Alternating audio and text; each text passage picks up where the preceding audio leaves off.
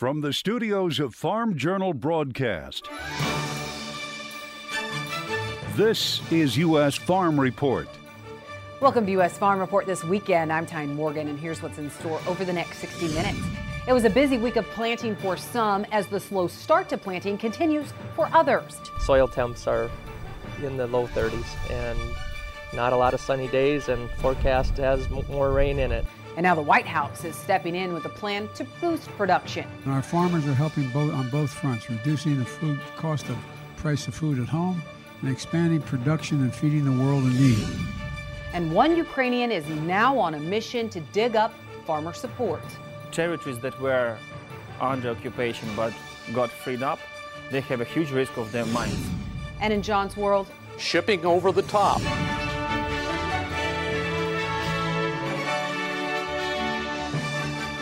Now for the news, as planting kicks into high gear across the country, we're getting a better picture of what USDA thinks yields could be not only for the U.S. crop, but also production and grain supplies worldwide. That's as the department released its first official balance sheet for this year's harvest in the U.S.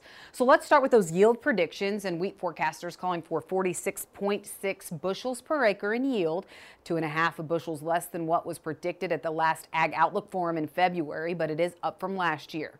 That has production 83 million bushels higher than a year ago due to better yields offsetting a decrease in harvested area. Now that said, abandonment for winter wheat is the highest since 2002, with the highest levels in Texas and Oklahoma. That was one surprise, but here was the other. Corn, that yield coming in at 177 bushels an acre. That's down 4 bushels per acre from the Outlook Forum. Production at 14.5 billion bushels, down more than 4% from last year. USDA saying that the very slow start to the planting season in the major corn producing states factored into the yield drop decision that they made in this report. And as for soybeans, they're sticking with the prediction of 51.5 bushels an acre for soybeans, but calling for the crop to be 5% bigger than last year's. And cotton, a big market mover after the report came out, the agency expecting abandonment to more than double this year. Production is forecast at 16.5 million bales. That's based on 12.2 million planted acres from the March Prospective Plantings report. But that harvested area, that's expected to fall 1.1 million acres to 9.1 million. And that is all due to the drought in the Southwest. It also says exports are expected to fall slightly. We'll take a much deeper dive into the numbers as well as look at the world grain supply situation and the impact that those changes had coming up in our marketing roundtables. Well, April's consumer price index is still near historic highs at 8.3%, but it was slightly lower than what we saw in March. The Labor Department says on a month-to-month basis, prices rose 0.3% from March to April. That's the smallest increase in 8 months. Experts say prices will likely remain high over the summer, but they do say that this new data does suggest the inflation peak in terms of percentage increase could be behind us. But for now, higher food and energy costs do remain, and the White House is blaming the war in Ukraine for adding fuel to the inflation fire. Well, President Biden traveling to an Illinois farm this week, announcing new actions aimed at boosting food production across the world, along with lowering food prices. And he was joined by Agriculture Secretary Tom Vilsack, announcing a plan to increase production by increasing the number of counties eligible for double cropping insurance here in the U.S. and to costs for farmers by increasing technical assistance for technology-driven precision agriculture. And the White House also announcing doubling the funding for domestic fertilizer production from $250 million to $500 million. Farmers worried about rising fertilizer costs and what is the content of the fertilizer. That's why earlier this year, the U.S. Department of Agriculture announced it would invest $250 million to boost fertilizer production. Literally on the plane out here on Air Force One, I turned to Tom and I said, Tom, double that. Make it $500 million. It's so desperately needed. We can't take chances. It's critical to get this done. Right now, many farmers are concerned what impact fertilizer prices and the late planting season will have on crop yields this year. StoneX Group creating these graphics that show just how much fertilizer prices have skyrocketed since last spring. Josh Linville with StoneX follows the fertilizer market extremely closely. He says the late planting season means the supply chain system is getting jammed up due to the expectations that many had for an early spring just a few months ago. He says the late planting season means the supply chain system is getting jammed up due to the expectations that many had for an early spring just a few months ago. Well, on top of the high fertilizer prices farmers and ranchers are facing right now, you have record high gas and diesel prices, and now there's concerns about a diesel shortage. AAA reporting that the national average price for a gallon of regular unleaded gasoline shot up to $4.37 a gallon on Tuesday. That wipes out the record hit just in March of $4.33. Diesel prices also sending shockwaves, hitting $5.55 a gallon on Tuesday. Peter Meyer of S&P Global Commodity Insights telling us that diesel supply is short all over the world due to sanctions against Russia combined with demand bouncing back following the pandemic. So supplies at the New York Harbor, a major hub for diesel distribution, that is now at a 30-year low. But it's not a shortage of oil in the U.S. that's causing it. It's a shortage of refining capacity on the East Coast. And just weeks after FBI put agriculture on high alert about potential ransomware attacks, there's been another ransomware attack on agriculture, this time targeting AGCO. The company announcing the attack occurred on May 5th. The worldwide manufacturer and distributor of ag equipment saying that it impacted some of its production facilities. AGCO adds that it's still investigating the extent of the attack, but anticipates that its business operations would be adversely affected for several days and potentially longer. It says it would all depend on how quickly it's able to repair its systems. All right, that's it for the news. So how could the spring planting window shape up this coming week? We'll have a check of your forecast with Matt Yurosavik next. It's time to sign up for the 2022 United Pork Americas Conference in Orlando, Florida. Register today at unitedporkamericas.com and join us September 7th through the 9th. Time now for a check of weather with Matt Yurosavik. Matt, you warned us last week. Record-breaking temps across many areas of the country this week. Good news for planting progress for some, but we also saw more rain in North and South Dakota where farmers are running out of time to plant this year's crop.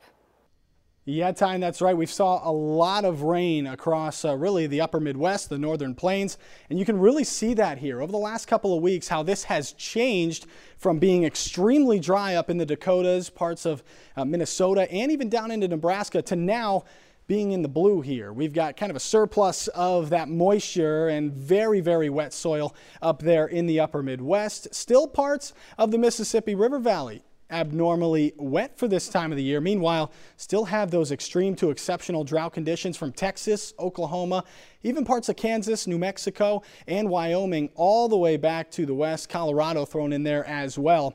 And then we've seen a lot of rain in the Pacific Northwest. We're going to see more of that over the northern tier as we head over the next 10 days. Here's a look at that jet stream heading through this week. Now, it's going to stay a little bit cooler and more unsettled in the north, and that's because the jet stream well up here, that means it's going to be very warm, even hot back in the southwest, and very muggy here in the east. And you can see that we're still going to be keeping it unsettled. Dip in the jet stream coming in as we head through this coming Thursday, and that's going to bring a couple more storm systems along with it, going right through the northern plains and into the upper Midwest, and that could halt planting for a couple of days. So that's something to keep an eye on, especially as we head into next weekend before things become more zonal. You're very warm and humid to the south, a little bit cooler, still staying unsettled to the north, and that's definitely something to keep an eye on. On Monday, though, humid in the south, hot in the southwest.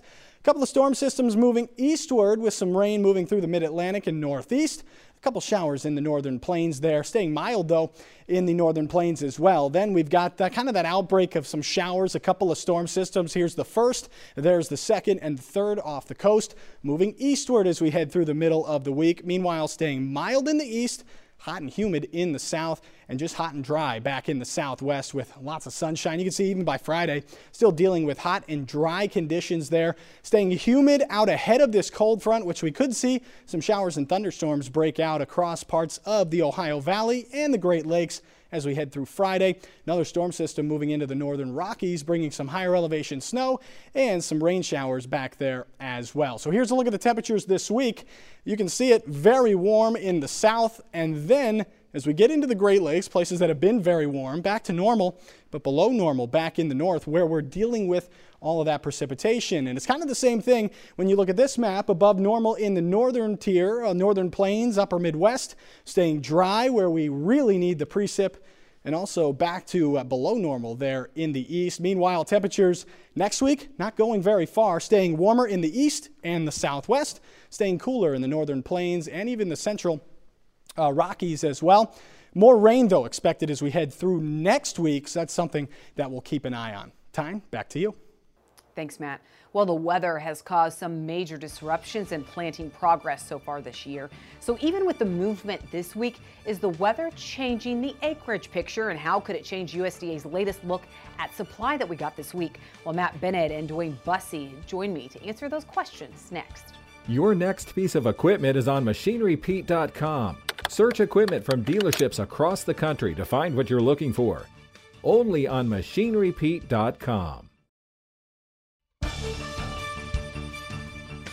Thanks for joining us for our marketing roundtables this weekend. We have Dwayne Bussey as well as Matt Bennett. A big USDA report came out on Thursday. Some surprises.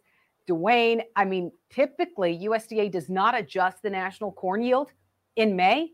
However, this year, USDA made a pretty large adjustment. Why do you think USDA went ahead and did that? Well, yeah, first off, it really surprised me. They dropped the yield down to 177 versus the 181 from the February outlook and the trendline yield. They did because of the late planting. And like I said, it did surprise me. They hadn't made an adjustment like that since way back in 2013 when we did have similar type delayed planting start to planting season. So justified or not, that's the numbers we'll work with for now. Yeah, justified or not. So, Matt, do you think it is justified considering we do have so much of the crop that is getting planted later than normal? Yeah, I think so. I mean, the thing is that I was surprised as well. Typically, you're going to use that 181 from the Outlook Forum, but you come in here this year and you get kind of a late start. I think everyone's just a bit more on edge than what you would typically be, given the fact that, we need good production this year. There's no question. And so I think the market has done everything it could to buy acres. There's no doubt. You run the market to 750. That's you close this week in this camp. Market's done everything it possibly could, but if Mother Nature doesn't cooperate, then all of a sudden you start pulling some acres away from certain areas, for instance, North and South Dakota into Minnesota. Now, how many acres have we maybe picked up in other places due to the fact that the markets have been so good? The late spring, I think, is definitely going to be something that's going to be a bit of a roadblock there. But I think when it's all said and done, you probably lose a few acres, first of all. And second of all, it's going to be really hard to outdo your all-time record yield last year with you getting off to such a poor start. So, yeah, I can go along with the 177. I was just surprised that they did it. Yeah, you look at the I-States, Dwayne, and we, very little planting progress as of the last crop progress report. So you saw very little progress there. However, this week it's opened up in a lot of places. So we're seeing more planting taking place.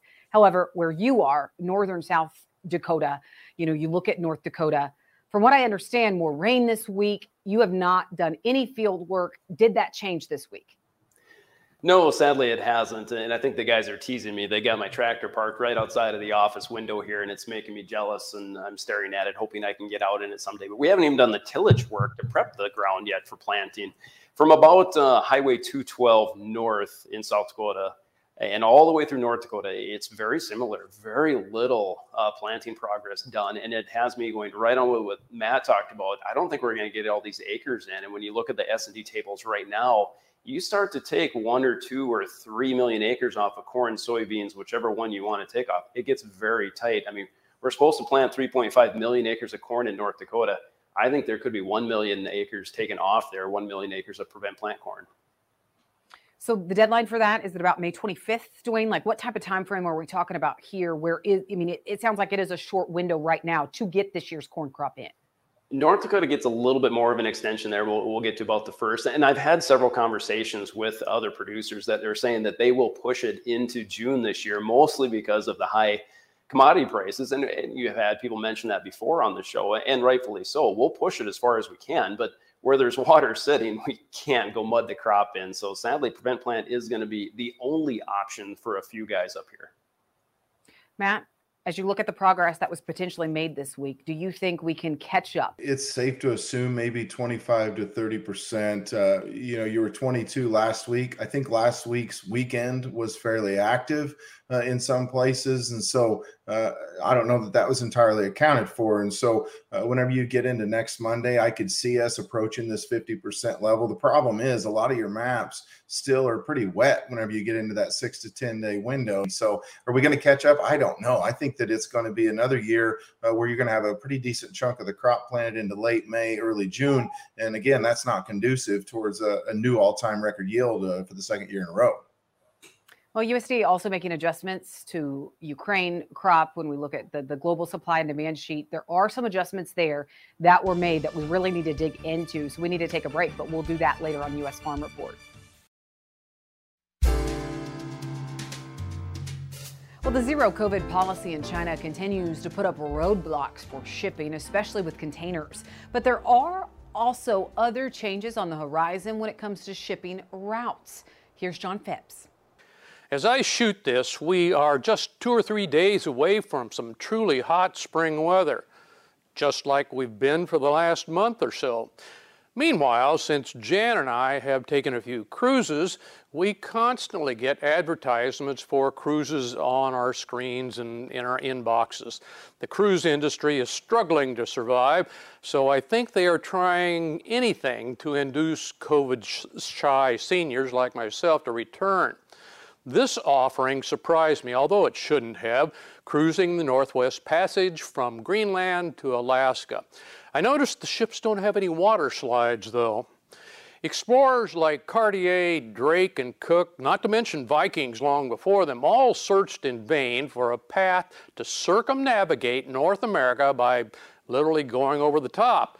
With the Arctic warming 2 to 4 times faster than the rest of the world, estimates of when such routes will be regular shipping lanes keep advancing. Right now, it looks like the long-awaited Transpolar Shipping Route, TSR, could be a real thing around 2050.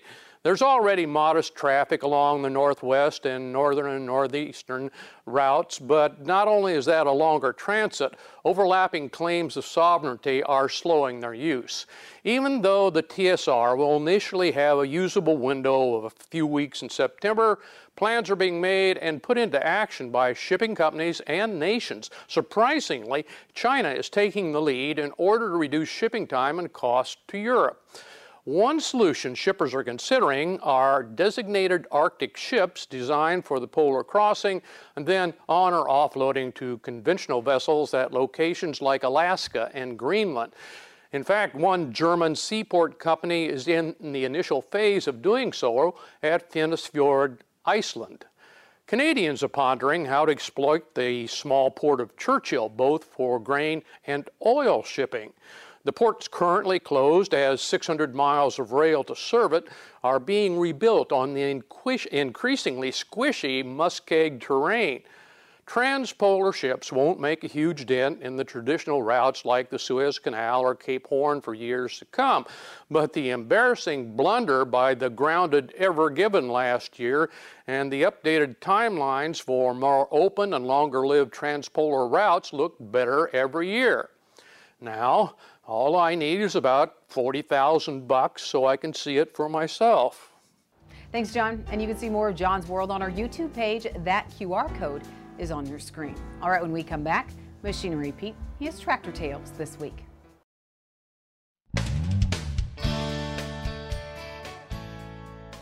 Hey folks, we got a special Tractor Tales for you today. We're in Alena, Oklahoma, and I'm here with David Shepard. And David, I understand we have a very special tractor right behind us here. Why don't you tell us about it? This was my dad's tractor.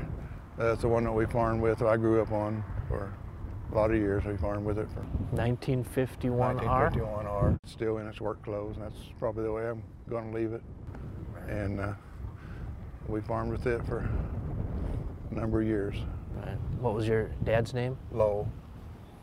And what do you remember about being a young guy riding this tractor? Well, I started out on a D when I was 9, and I think I run it a year, and when I was 10, he got the R. Okay. And he brought it to the field, and I wouldn't get on it. I was scared to death of it. It was too big. Okay. And my dad, I remember my dad had to kind of scold me a little bit to get on it. The first tractor you drove was a D? Yeah, my first tractor I ran was a D, just like that one behind you. Now, what do people say when they see you pulling with this thing with Dad's 51R and you're winning all the awards? They're kind of ugly, and they kind of surprise people, And well, I think it's beautiful. So far, the international boys haven't got an answer for them.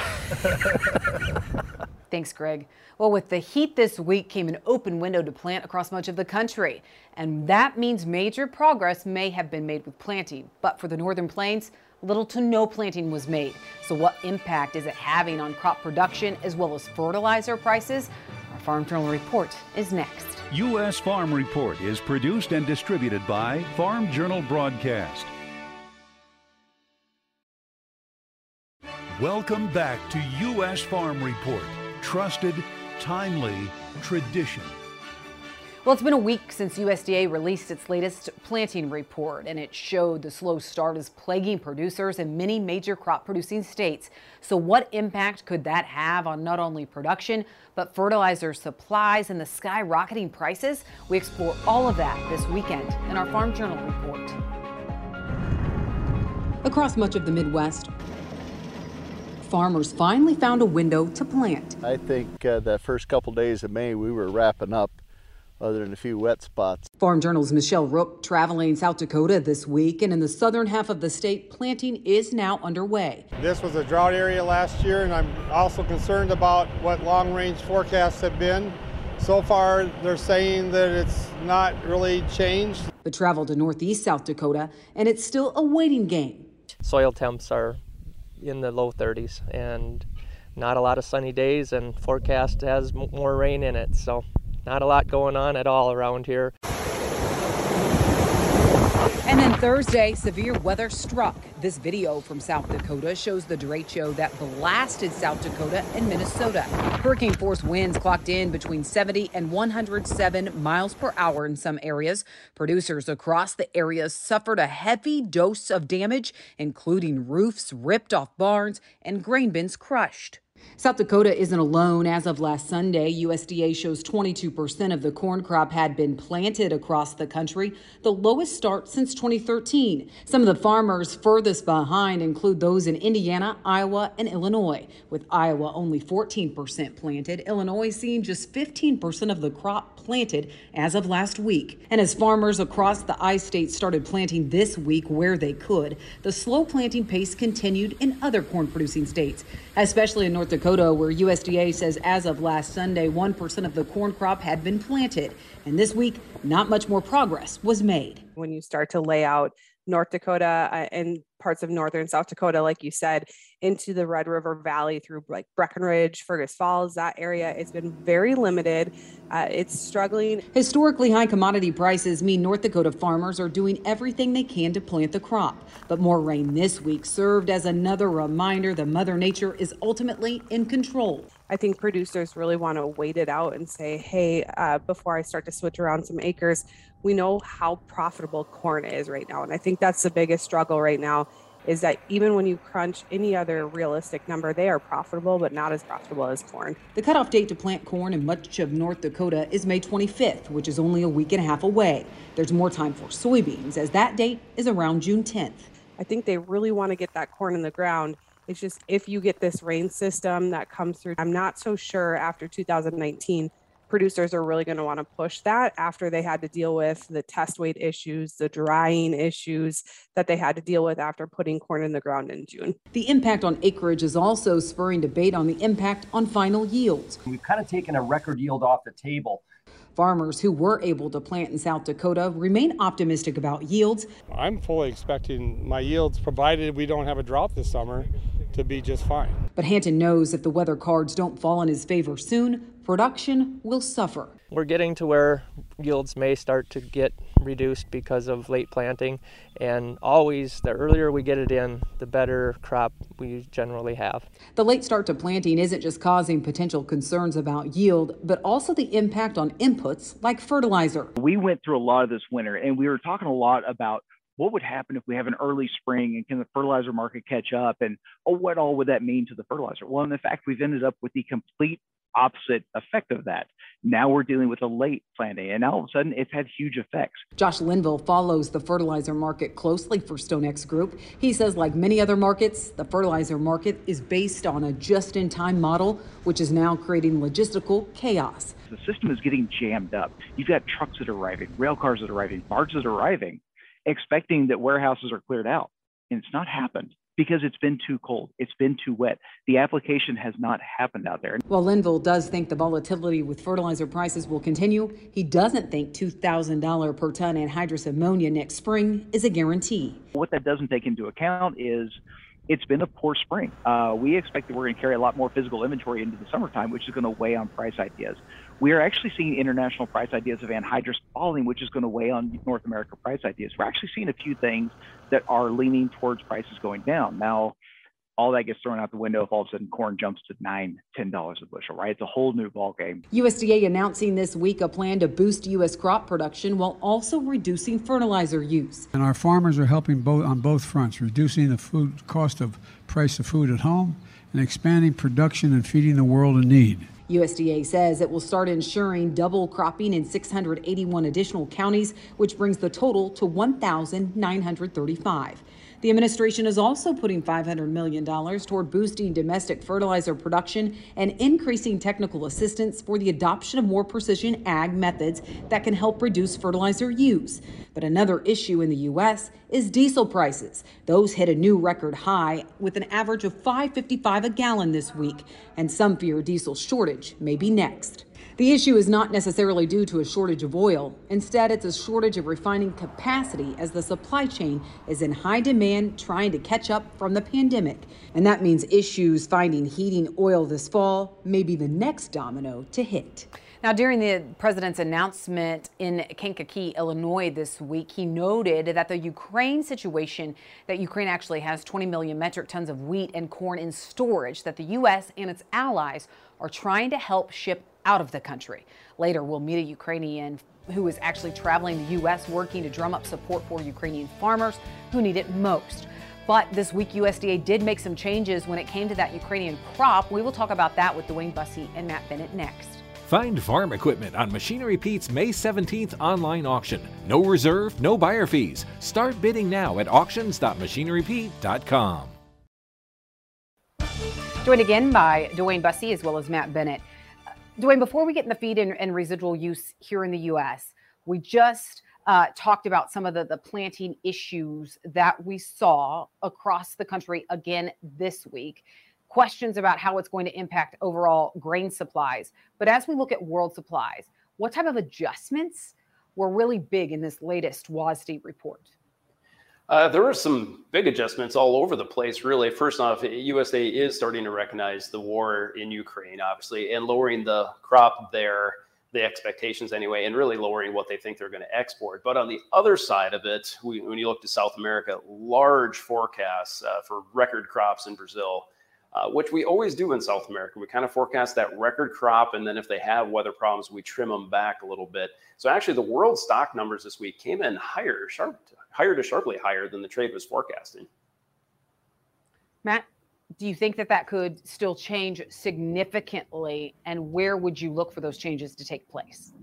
Yeah, I don't think that you're going to get a whole lot of corn out of the Black Sea region, as Dwayne suggested, first of all. Second of all, you look at the noon maps again, as we did this show, and no doubt that it's dry in the Safrinha crop area. And so there's no question that that crop right now is forecasted to be mammoth, especially compared to last year when they had major crop issues. But, you know, at the same time, I've got to think that could have the tendency to come down just a little bit, first of all. Second of all, slash in demand by 15 million tons was interesting to me. I think that whenever you have cheap and abundant supply of feed wheat around the world, you could probably make that case. That certainly isn't the case this year. And so I'm not so sure that they're going to be correct in the assumption that this demand is going to drop as strongly as what it is. So, and then the other thing is you look in China, they're talking less corn acres and more soybean acres. And yes, they're slashing Chinese import demand. I'm not totally sure that's what's going to happen. I mean, I'm talking China came out and said that here the same day that we had the USDA report. So, I've got to think moving forward that your world demand is going to stay very strong, first of all. And second of all, supply isn't going to be quite as abundant as what the USDA says, at least on ending stocks basis, from my vantage point. Similar questions when it comes to wheat. Dwayne, as you look at theirs, we see a shift in acreage potentially in that Northern Plains area due to Mother Nature. I mean, do you think we attract more wheat acres, soybean acres? And at the end of the day, when you look at these adjustments that USDA made to wheat, do you think it's too early or not enough? No, I think it's good they made the adjustments, and I think the market's doing its job by rallying. And we got Minneapolis wheat above $13. I do have producers to the north of me in the heart of spring wheat area saying that they're going to cut back on corn acres if we get rain this week and weekend, and then they're going to plant more spring wheat. They'll plant spring wheat until that first week of June as you get to the Canadian border. So actually, it's possible we could gain some spring wheat acres, but there's going to be a lot of prevent plant there as well. But yeah, very interesting world situation. Why not try to plant it, as much as you can? So I don't know. I'm still leaning that the corn and soybean acres are going to come in lower than anticipated. Feed and residual usage on the U.S. side, Matt, we did see some adjustments there lower. Is that a product of demand destruction, or is that another factor that's at play there that we lost some of that demand? Yeah, definitely they're looking at the cost of feed being a little bit of a demand destruction situation. Cattle moving forward, some of these cattle have been brought to market a little early, and you've seen some cows slaughtered. I've got to think the cattle numbers on out into the second half of the year are going to be quite interesting, especially into the fourth quarter, first quarter next year. But I think feed and residual usage for the next 6 to 9 months is still going to be strong enough that I don't know that I want to slash it 300 million bushels off of what the Outlook Forum numbers were. I think that's a bit excessive, quite frankly. And again, last year, there's a lot of cheap feed wheat that got fed when corn prices rallied substantially, and cheap feed wheat does not exist this year. So it changes the dynamics of that a little bit. I think that was a bit too aggressive, and I don't necessarily agree with 100 million slash in exports as well, especially considering the lack of corn that's going to be coming out of the Black Sea region. So I'm not so sure that the demand is going to get slashed the way that it is. And if their yield comes in the way that they forecasted it, this 177 matching last year's, you're looking at an extremely tight carry out for this new crop situation. Thank you for joining us this weekend. We really appreciate it. Let's take a quick break, and then we'll have much more right here on U.S. Farm Report.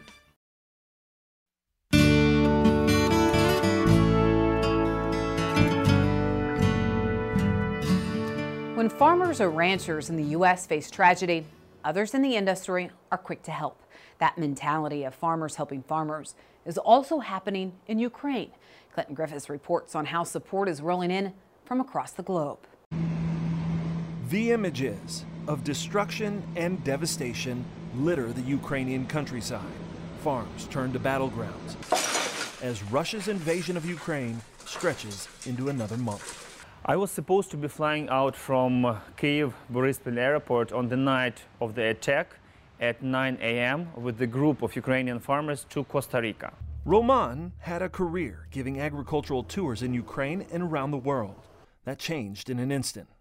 After getting family, including his own children, to safety, he's now in the U.S., focused on raising awareness and support for his farmer friends back home. My first ever farmer who traveled with me, he is in Kherson Oblast, and I knew that he was captured by Russian military about a week ago, and I didn't hear anything from him. So he answered to me, Roman, I cannot talk long, you understand why, I am safe, we are trying to work. But work has been difficult in places. He says agriculture infrastructure, equipment, and even fields have been targeted. Territories that were under occupation but got freed up, they have a huge risk of their mines. Landmines and munitions are everywhere. When the farmer goes into the field, wearing this bulletproof vest and the helmet in the tractor, knowing that there might be a mine, but he's still going and planting. Why? Because he knows that he needs to pay to land plot holders to pay this money for the rental of the land, because they will also depend upon him. Global Agricultural Ben and Infrastructure Company, AGI, has employees in that region. They came to us and they said, hey, we've got an idea. With some of our customers and our employees, we can provide last mile logistics. but we can't really buy medical goods. Can you guys at head office help us with that? They agreed and have since been raising money and sending medical supplies to those in need. You know, your fields are flooded and you're about to lose your barn or your house, you know, somebody comes and helps. It's just, there's no fuss about that. It's very true to what's happening on this project. While the fighting may be isolated, the impacts are global. We see farmers, some of our commercial customers, their silos are being bombed. The whole food supply chain is being destroyed. Ukraine may be a major exporter, however, its future rests in the hands of those still at home. About 56% of Ukrainian population, they have farmlands, from 1 hectare to more. The many smallholder farms remain a vital part of the ag industry. For instance, the farms ranging from 2 to 500 acres. They supply the total volume of production, at least 30% of the crops and field commodities, and up to half of all the products made of animals. Here, small farmers grow 90% of potatoes, 60% of milk, and nearly half of the small grains. Roman says they will be the ones that provide food when villagers return to rebuild. It's also why he's raising money in awareness. They are actually the second battlefield, the farmers. So the first are the military, and these people, they are the second. They will be the ones to whom we will come next month and give us something to eat. Food is essential to sustaining life and ultimately the key to rebuilding its future. Thanks, Clinton. To learn more about what these organizations are doing, go online to the addresses on your screen. They are World to Rebuild Rural Ukraine and AGI's Step Up for Ukraine. And we'll have those links on our website as well at agweb.com. All right, up next, can solar farms and agriculture coexist? John Phipps joins us next. How much land will be lost? Well, the Biden administration has been clear. They are working to boost solar and wind energy across the U.S. And now more than 300 solar projects across the country have been canceled or delayed due to an investigation by the Commerce Department probing Chinese imports. But ultimately, is there more room for solar in the U.S.? That's customer support this week. From Cody Light in Gaston, Indiana, concerning farmland lost. What about all the industrial scale solar projects being built and proposed? We have not even begun to count farmland, 900 acre plus tracts, that has been or will be lost to industrial scale solar. That land we all know will never be farmed again. Want to say it will be farmed again? Show me a fully successful decommissioned project in the U.S. that is being farmed. What will the math look like in the next 5 to 10 years with vast tracts of land being destroyed by industrial solar so a few large companies and landowners can profit huge? Cody, this is another mathematical misperception about the size of our country. There have been multiple calculations on exactly this problem. The most conservative estimate of the area needed, that is the biggest number, is 22,000 square miles or 14 million acres to provide 100% of our electricity. Now this is for 14% efficient panels, but current panels are currently over 20%, which would sharply reduce the number needed. Generating all power from only farmland would use about 1.5% of our farmland, or about 4% if it was just pure cropland. For perspective, we have 22 million acres in the CRP. My guess is less than a few percent will be on farmland for several reasons. First, the most optimistic projection is 50% solar by 2050. Our major crop production areas are not the best place to put solar power. The Southwest is by far. Installations need to be reasonably close to high voltage transmission lines, and substations normally about 2 miles. About 20% of solar installations are residential roofs. It is easier and cheaper to site solar arrays on non-farmland, like deserts. There is no government involvement in acquiring energy sites. It is done by agreement with landowners and energy developers, not eminent domain or government seizure. Consequently, much of the outrage felt by farmers arises from not owning the land. As for ground never being farmed again, I couldn't find an industrial farmland array that has been decommissioned. But we learned from nuclear power those expenses have to be set aside at construction. Virtually all decommissioned solar installations have been industrial rooftops and residences. Finally, while a tiny number of landowners do profit handsomely, that is a right of ownership. The area involved cannot remotely be described as vast. It's a large country. There's room for solar. Well, two popular brands are teaming up to toast to farmers. We'll tell you how next. Well, two iconic brands are coming together to honor farmers and raise money to aid family farms.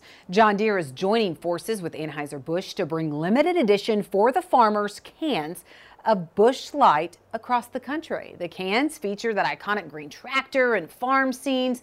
They will be available starting next week through July 3rd. For each sold, Busch Light will donate $1 to Farm Rescue with up to a maximum of $100,000. Then John Deere will match Busch Light's donation. Farm Rescue helps farm and ranch families that have experienced a major injury, illness, or natural disaster. And this is actually leading to an event coming up next week that they're aimed to have the largest cornhole tournament in the world. Well, that's all the time we have this weekend for U.S. Farm Report. Thank you so much for watching. Be sure to tune in next weekend as we work to build on our tradition. Have a great weekend, everyone. U.S. Farm Report is produced and distributed by Farm Journal Broadcast.